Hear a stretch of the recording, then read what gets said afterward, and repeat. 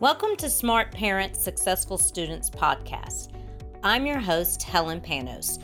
I run a tutoring company for K through 12 students who need help with reading, math, writing, study skills, ACT, SAT, prep, and more. My tutors work both virtually and in person. We specialize in really getting to know your kids and helping them thrive. I was a teacher and leader in a Georgia school system for 25 years. I saw what worked and what didn't. And there are definitely some gaps that teachers can't touch, which is why our tutors are so important. Teachers can only do so much. I'm here to bridge that gap between parents and teachers to help your kids become successful in school and beyond.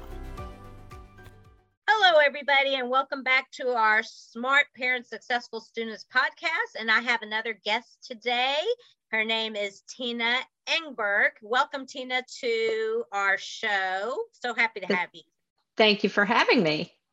Well, I am so excited that you are here to represent Decoding Dyslexia of Georgia. I've been following you guys for quite a while, and being a former 504 chair myself, I was seeing more and more children, being diagnosed with dyslexia. And I know you know this quite a bit. So I'm so happy that we have such a strong group in Georgia. And I've been to the state capitol with you guys. You don't know this yet. And I'm excited that you're a state leader for dyslexia. And I just wanted to read your bio real quick so that the audience can get to know you. And Tina is currently the state leader of Decoding Dyslexia Georgia. She is actively involved in the legislative side of the DDGA work and is currently working to ensure that the parent voice is heard as the elements of SB 48 are implemented by the Department of Education and the state board. And I'm sure she'll talk about that for those of you that don't know about SB 48. It's very important. They've done a lot of work. I'm excited about that. Tina has been actively involved in dyslexia advocacy since her son, a profound dyslexic now in 10th grade, was diagnosed in kindergarten. She is keenly interested in the science of reading, effective educational interventions, and the mental health issues that surround dyslexia. A native of Atlanta, just like me, Tina is a graduate of Bates College in Lewiston, ME, Maine. That I am. And me, it says me. So again, welcome. I am so excited that you guys have formed this group. I've been actually to a couple of your meetings. I don't know if I've met you, but your name somehow popped up and it grabbed my attention, something you posted. And I'm like, let me reach out to her and see if she'll do an interview. And here you are. Here I am. Thank you very much. So tell us, what was your journey? I know I've kind of said a little bit of your journey, I think, in the bio, but what was your journey that you took to get to where you are today as a state leader? Oh, goodness. Well, I'll roll it back to when my son was in preschool and he failed a couple of screenings that our preschool offered with the speech language pathologist. Mm-hmm. So we knew very early on that there were concerns, and he also had some articulation issues. So I took him up to our local elementary school under the Child Find mandate to see whether or not he qualified for speech and language services. And unfortunately, he did not. But he entered kindergarten, and within 3 weeks, I knew that we were headed down a very difficult road because it was almost as if someone had unplugged my beautiful boy's battery, and he was immediately drained out. Fast forward a couple of years, Decoding Dyslexia Georgia's first branch was started by Colleen Bagurstein, and I want to say it's been 8 years now. I would need to look at a calendar to refresh my memory, but one of the first interaction that I had with them was down at Georgia Tech, and they had an outreach event where parents went into an auditorium and met with a mentor from Eye to Eye, which is an organization that is national in scope, but has branches at universities around the country. And they provide mentorship to middle school students with learning disabilities. And it was founded by David Flink, who is an Atlanta native. And the kids went into the Kids Club activity that Georgia Tech offers on Saturdays. So the kids had that opportunity. The parents were listening to the Eye to Eye mentor, as well as listening to Liz Persaud, who is at Tools for Life, which is an assistive technology group that operates out of Georgia Tech and is a really amazing resource for families across the state of Georgia related to assistive technology for all disabilities. Oh, but they also have really great information on assistive technology that is available for students with dyslexia and dysgraphia. Wow, that's awesome. Wow, I didn't even know that. That's something new to me. Yeah, As a so former from there, 504 chair. exactly. So from there, I started volunteering for events and wound up helping DDGA host the Decoding Dyslexia booth at the 2017 IDA conference, which was held here in Atlanta in November of that year. And that's when, leading into 2018, that was when the Senate study committee got formed, and I started attending those Senate meetings on dyslexia. And then it rolled into a brand new legislative session at the same time that Governor Kemp was elected. We run on a 2-year legislative cycle. So every 2 years we get fresh faces under the Gold Dome. And every 4 years we get a governor or a reelected governor. So leading into 2018, early 2019, when the dyslexia bill known as SB 48 was being drafted, we were very much involved in that. And I had a group of parents that were coming down to the Capitol with me to speak to legislators and meet with those who were responsible for drafting the bill. And also leading groups of parents to sit in the gallery on the days that the bill was being voted on. And there was a really great group of families that were coming in from all over the state at the signing in May of 2017. And then it occurred to me that we were needing to pay better attention to and have a deeper understanding of how the bill was going to be rolled out, because it's an unusually written bill in that it has a lot of deliverable dates and a lot of different, so it kind of looks like an octopus if you were to put that in your head. So it's got a lot of different elements that needed to be attending to. So I started going to the state board meetings, State Board of Education meetings in June of 2019 and started meeting people. And since then, it really has snowballed, because there are people within who go to those meetings within our state educational system who I've gotten to know and talk to about dyslexia, but also start to have that conversation about how reading instruction happens in classrooms in Tier 1. Because as we know, Tier 1, there are a lot of dyslexics in the Tier 1 general education setting. They have not been identified, but they are struggling, and they may not be caught by the RTI MTSS until much later in their careers, 3rd grade, 4th grade. I was sitting this weekend next to someone in my neighborhood who I hadn't seen in a while, because my child doesn't go to school with her kids any longer. And she said, you know, so-and-so got diagnosed with dyslexia in 5th grade. And he's doing fine now with 504 supports and outside tutoring to get him up to speed. But there isn't a lot to be done for students in middle schools and high schools because that's not where the bulk of reading instruction takes place. Mm. So that's true. That's kind of where we are. We have had last year's Dyslexia Day at the Capitol.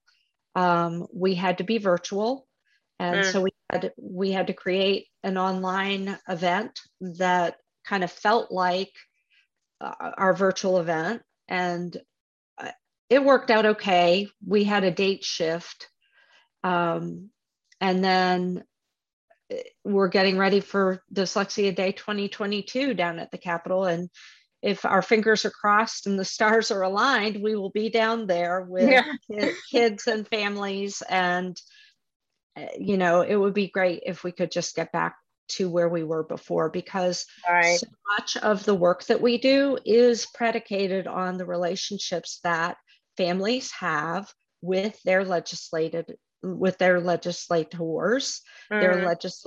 elected officials at the school board, at their local school board, within their community, so their senator and their representative. And if you're talking about Georgia, you're talking about places that have pretty broad geographies with low population centers.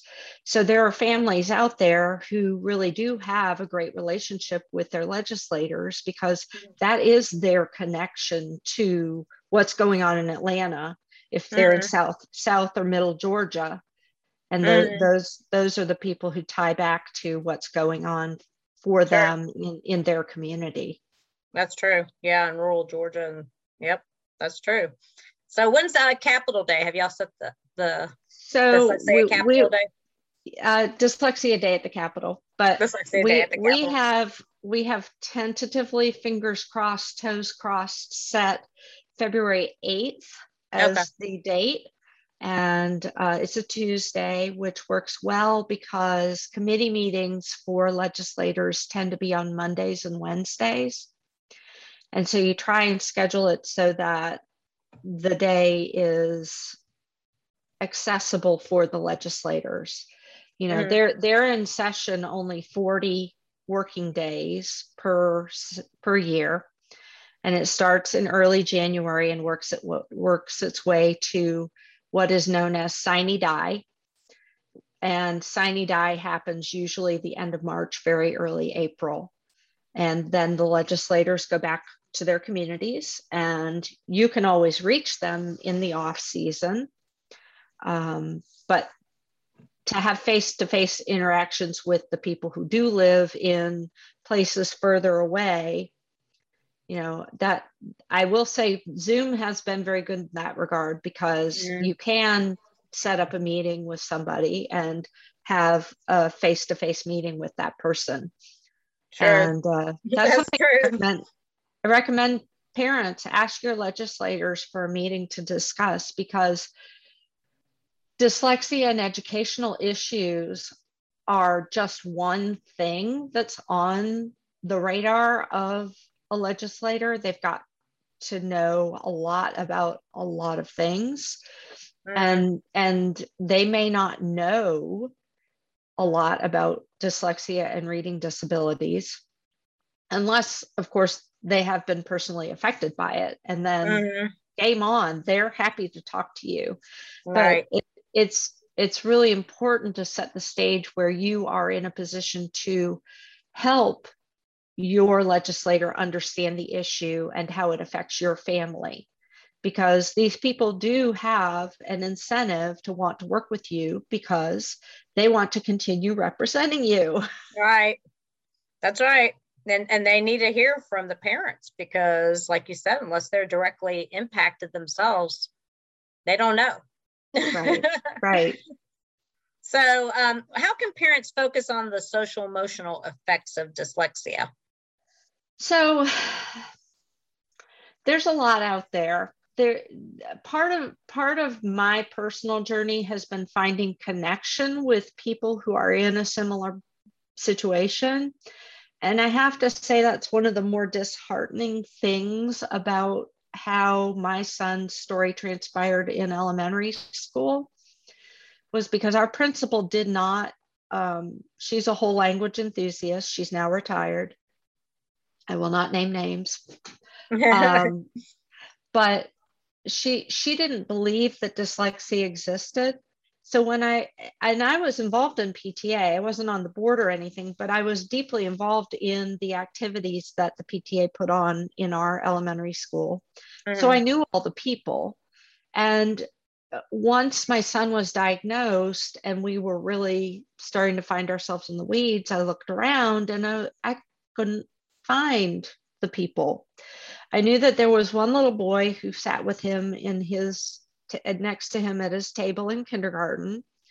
And having been a center parent for many, many, many times that year, I immediately spotted that this child had an incredible gift for art and none for reading. And they pulled him immediately. He left the public school system after kindergarten and went to school at a remediation school. And I've learned that he's in a private high school now, because these kids are now in 10th grade. I mean, it's crazy that 10 years have gone by very quickly.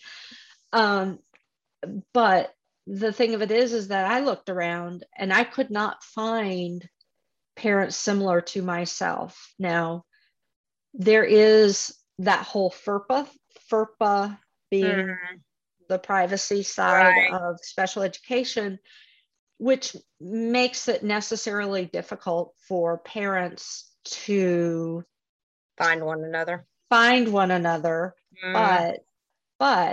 I had friends with slightly older children who I knew were in special education who were willing to meet with me around my dining table. And we literally took out a piece of paper and pencil and wrote down the names among the 6 of us of every single family that we knew who was impacted by some things that were going on in the small group setting.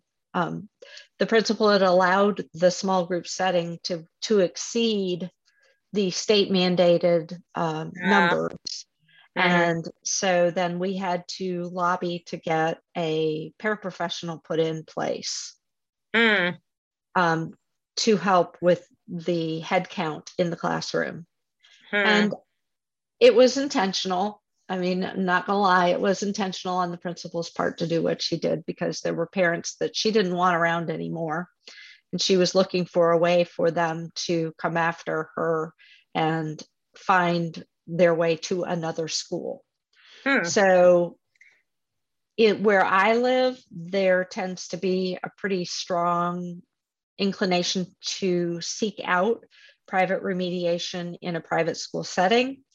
And then oftentimes those kids will go to smaller private schools for the remainder of their education. Some do make their way back to public school with support. But I recognized immediately that when I was talking to people, they didn't know what I was talking about when I was talking about learning disabilities. And they were, they either had a kid who was not in such bad shape that some outside tutoring was going to solve the problem, and then offer up a 504 to the student. But by and large, the parents just vacate. And that's unfortunate, because it takes the school off the hook for serving those students. Yeah, I know there's always this fine line between, is it a 504 plan or is it an IEP for dyslexia, since I used to be a 504 chair. I know they always want to start, school systems are always going to start with a 504. It's just how it goes without me saying too much about that. But then that's up to the parent to stay on top of that. If those accommodations are not being met or it doesn't help your child, then I would definitely encourage parents to go after an IEP. Yeah, I'll say that much. A special message from Dynamis Learning Academy. Daniel received 20 hours of ACT prep from Dynamis Learning Academy. He also did a little prep himself beforehand, but found he was more accountable to his ACT prep tutor when he had him. His mom wanted him to increase his score by 6 points on the ACT, which he did once he worked diligently with Dynamis Learning Academy. Why allow your child to struggle in prepping for an exam such as this? Reach out and have a qualified ACT prep tutor help your child reach his potential and score high on the ACT. We can be reached at 770-282-9931. Thank you. Back to the social emotional learning part.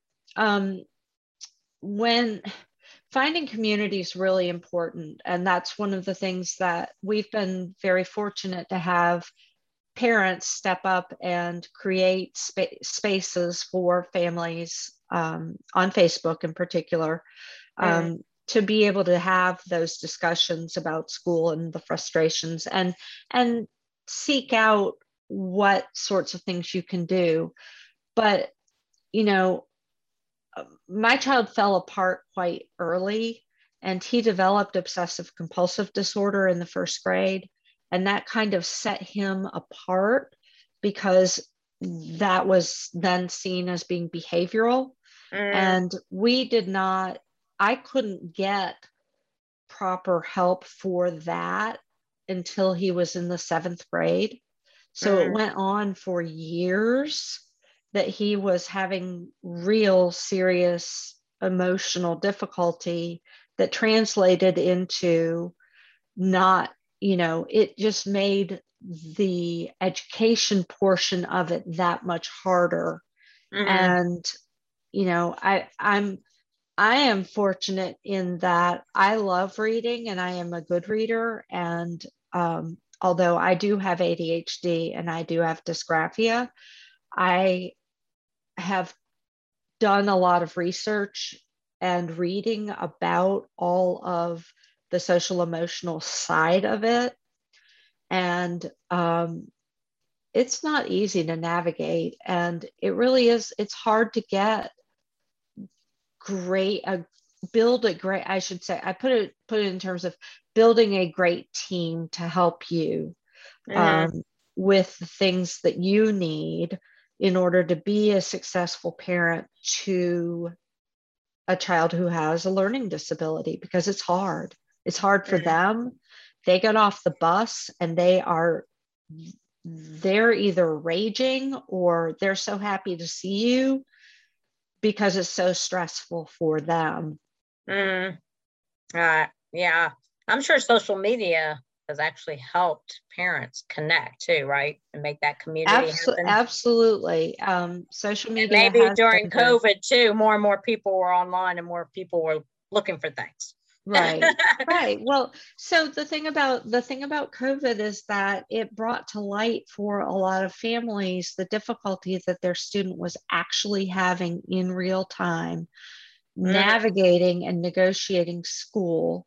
On Twitter, there's an amazing person whose handle name is Baranchuda Montoya, and she is a scientist, and she created some videos last year called the Purple Challenge, which talked about her daughter, what she was witnessing as her daughter was doing reading instruction as a first grader online using a very popular balanced literacy curriculum.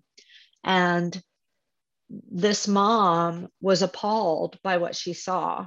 And so now she's become a reading activist because of what she has seen. And then there are families who came away from COVID going, oh my gosh, I mean, my child isn't capable of actually reading. Like the veneer came off of reading problems. And so there is unfortunately a backlog of families seeking identification under the Child Find mandate of IDEA, special education services for their student. that is a really big problem. There are a lot of families that are trying to seek out independent evaluations for their student. And That's hard right now. That is hard right now because there are a lot of families who are, They're realizing that all the psychologists who do the testing are incredibly backlogged. Yeah, that's true. I'm hearing it. So how can parents be their child's cheerleader at school? So at school, it's kind of hard to be the cheerleader, but one of the things that you can do for the cheap, spend $5 and become a member of your school's PTA. If you have time and interest, please consider joining your principal's advisory cabinet, because every single school is obligated to have parents and community members work with the principal to kind of shepherd the school's goals. And as it's important that outside voices are heard by our educational leaders, because as a parent who is advocating at a different level than I was back then, school leadership is really important in helping your student get what they need. And if you have an opportunity to spend time serving your community as an advisory board member, I really do recommend it. It wasn't something that I wound up doing. Our original principal kept that kind of on the DL and didn't post meeting notes or anything. So you didn't really know that that was going on, but now I do know that it's going on, and every school is obligated to have one. That's true. It's a non-negotiable. That's true. That's correct. And then, I was fortunate enough to have the opportunity to become a room parent on a number of occasions across my kids' 9 years in elementary school. That's a great way to get a bird's eye view of what's going on. There are other ways that you can be your child's cheerleader by recognizing their strengths and what the things that they are good at, and making sure that everyone who is around your child knows what those strengths are and help devise a way to celebrate those strengths. My son had a wonderful pair of fifth grade teachers. And in fact, it was this time of year because every year they do a turkey project where I don't really know how to describe it, but the assignment is to decorate your turkey, but your turkey's in hiding because your turkey doesn't want to get put on the table. So my elder son created a story about his turkey being in the Middle East and being hidden. It was really very funny. And then the next 3 years later, when my younger son hit fifth grade, he said, he said in the car, I was going over the assignment with him. He said, can you stop by the Dollar Tree and get 10 balloons for my turkey?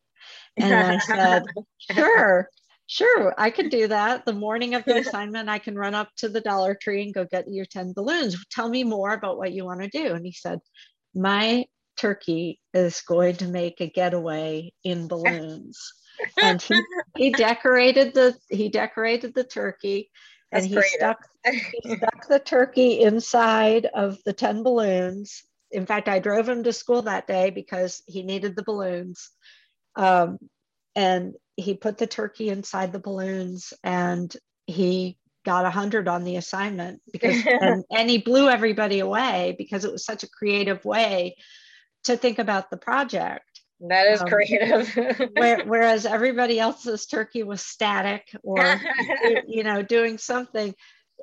His turkey was active and clearly very funny, and I was willing to help him go the extra mile to go get the balloons because his idea was just so good. And that is one of the things that kids with dyslexia, they tend to be really thoughtful, empathetic, and creative souls. Mm-hmm. And I think a lot of that, unfortunately, is because of what they go through when they're in school. Because school is often so difficult for them that they find solace and joy in other things beyond school.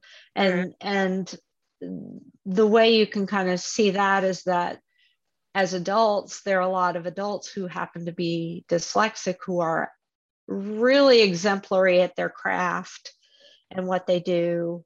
And it's because they were challenged to be really good at ice skating. I'm thinking of Meryl. I can't remember her last name, but she's an Olympic ice skater. There are several professional hockey players who have dyslexia.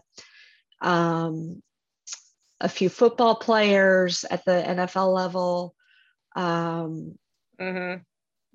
A few professional baseball players. So sprinkled throughout all of the constellation of Meryl Davis, by the way. Meryl Davis, yes. Sprinkled throughout the constellation of things that people can be exemplary at. Students with dyslexia can be those things, provided their parents really do take an opportunity to encourage that and don't hold that over a child. Like, don't say you can't do that because you haven't done this. You need to figure out a way to get this done and that, because it's hard to be excited about something that you're really good at if it becomes punitive. That's true. There's a lot of people with dyslexia. I think, isn't President Bush too? I thought he had said he was dyslexic. I don't know whether he is, but I know that he has relatives who are, and I think his sister is Dory. Okay. I'm not saying it right. I'm not saying it right. Just gazillions of actors and actresses, like Keira Knightley, Octavia Spencer, Whoopi Goldberg. Golly, I mean, I didn't bring a list up. That's just off the top of my head. Our first U.S. president, I'm looking it up, George Washington, was dyslexic. Yeah. He said he had difficulty spelling words. Yeah. And so there's so many creative avenues for kids. And I think that's one of the differences between the education that I had coming up and the education that my children were exposed to, was that when I was growing up, it was okay to play soccer for 2 seasons and then shift to trying out basketball, or shift and try playing softball, or swim in the summertime and do track in the spring. We didn't get caught up in being really exemplary at sports, and I'm of a certain age, so and then somewhere in the intervening years between the time that I grew up and the time I had my own kids, suddenly everybody's kids in soccer academy, or they're playing travel baseball, or they're doing football and they're traveling all over the Southeast, or tennis. I hear it all the time because I have or to volleyball. schedules. And it doesn't, that kind of hyper focus at such a young age doesn't give kids the chance to explore and dabble in the things that might interest them. And so I've been teaching my next door neighbor's son baking because he wants to spend time with me, and he wants to learn how to bake.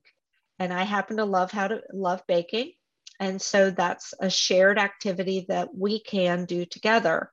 That's awesome. And that's the kind of thing. So when parents are trying to think of what their kids are good at, and if it's something that they themselves are not particularly good at or interested in, Mm-hmm. find a friend who will help you out, because you never know. You never know. Yeah, that's And true. I mean, I've got a tight group of neighbors around here where I live, and we're all up in each other's business. But I know people who don't know their neighbors, and I just wonder about that, because it's like, oh, you know, I loved my neighbors growing up, and you know, Well, I still go. We're still trucking with neighbors that we've had since I was a little girl. I was just telling you about my neighbor I just ran into after being with her for 26 years in my former neighborhood. And that's the kind of connective tissue. Like if you are within a faith community, you know, seek out someone within your faith community who is a trusted person who, with whom your child might have a shared connection. You know, I just think that there are opportunities that exist outside of the paradigm of you have to pay for that. Or you, like, if I had, you know, someone who wanted to sit with me, I've got a friend who's my age who will sit with me and work with me on my knitting, because my knitting's not so great. Right. And definitely, we cannot do everything. So everybody needs to definitely find as adults, we have our own strengths, and I farm out the stuff I don't. I can't say I am good at as an entrepreneur. So I want to ask you about your best piece of parenting advice you've received over time. Can you tell us one quick thing that you would like to share with our families? Well, I think that being your child's ally is really important. And if there are ways that you can find to be an advocate for your child, I think that is such an important thing. And that doesn't mean spending money. I mean, I knew early on I wasn't going to be able to tutor or work directly with my child, because he needs me to be there for him in a different way, as a parent, as his mom, as his safe place. So I had to seek that outside of the house, and it took a while, but you know, we have finally found that trusted partner who works with him twice a week. And you know, it took a while. We've been through a lot of people, and you have to trust what your child is saying. If they are stressed, if you notice that your child is excessively stressed about something, you need to take a deep dive and look under the surface at that. And those are, you know, those are just some of the things. I'm kind of loath to give advice, but there are a lot of resources out there who are telling you what you should do, but truly you've got to listen to your gut and see how things work within your own family dynamic, because everybody's family is slightly different from another. Right. Some people's families have grandparents who are willing and able to step in at a moment's notice. Other people live far away from their relatives and don't have that kind of support. So I think at the heart of it, you just have to find the people who are able to help support you in the best way that you need to be supported. And that doesn't mean dumping on people, but it means that, you know, if you have another parent that you know who has a special needs child, you may be able to sit down and have a bitch session with that person and be supportive and empathetic, because they're so, like, we are so like life with kids like this can be kind of draining, and more than anything, a little empathy goes a long way.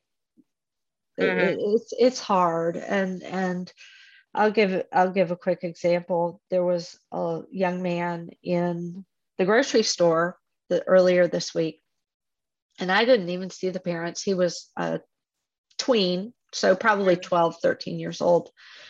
And he was on the spectrum and low verbal, I could tell. And he was just joyfully squealing in the grocery store. And I could tell, just because of my knowledge of the special education world, that he was really excited to be at the grocery store and just jazzed about it.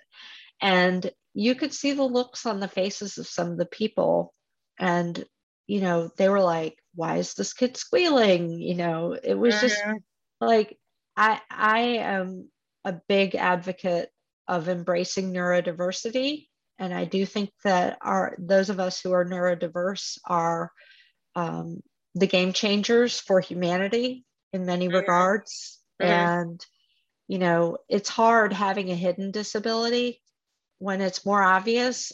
People realize, oh my gosh.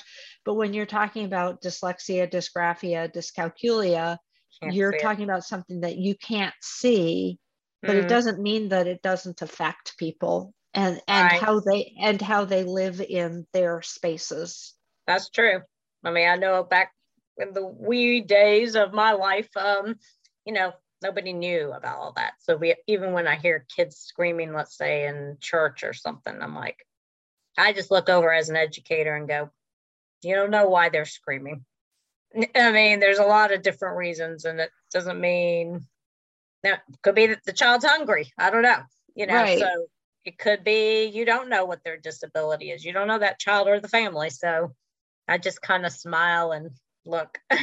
But you're right. You can look at everybody and go, they're all looking like, who knows what they're thinking.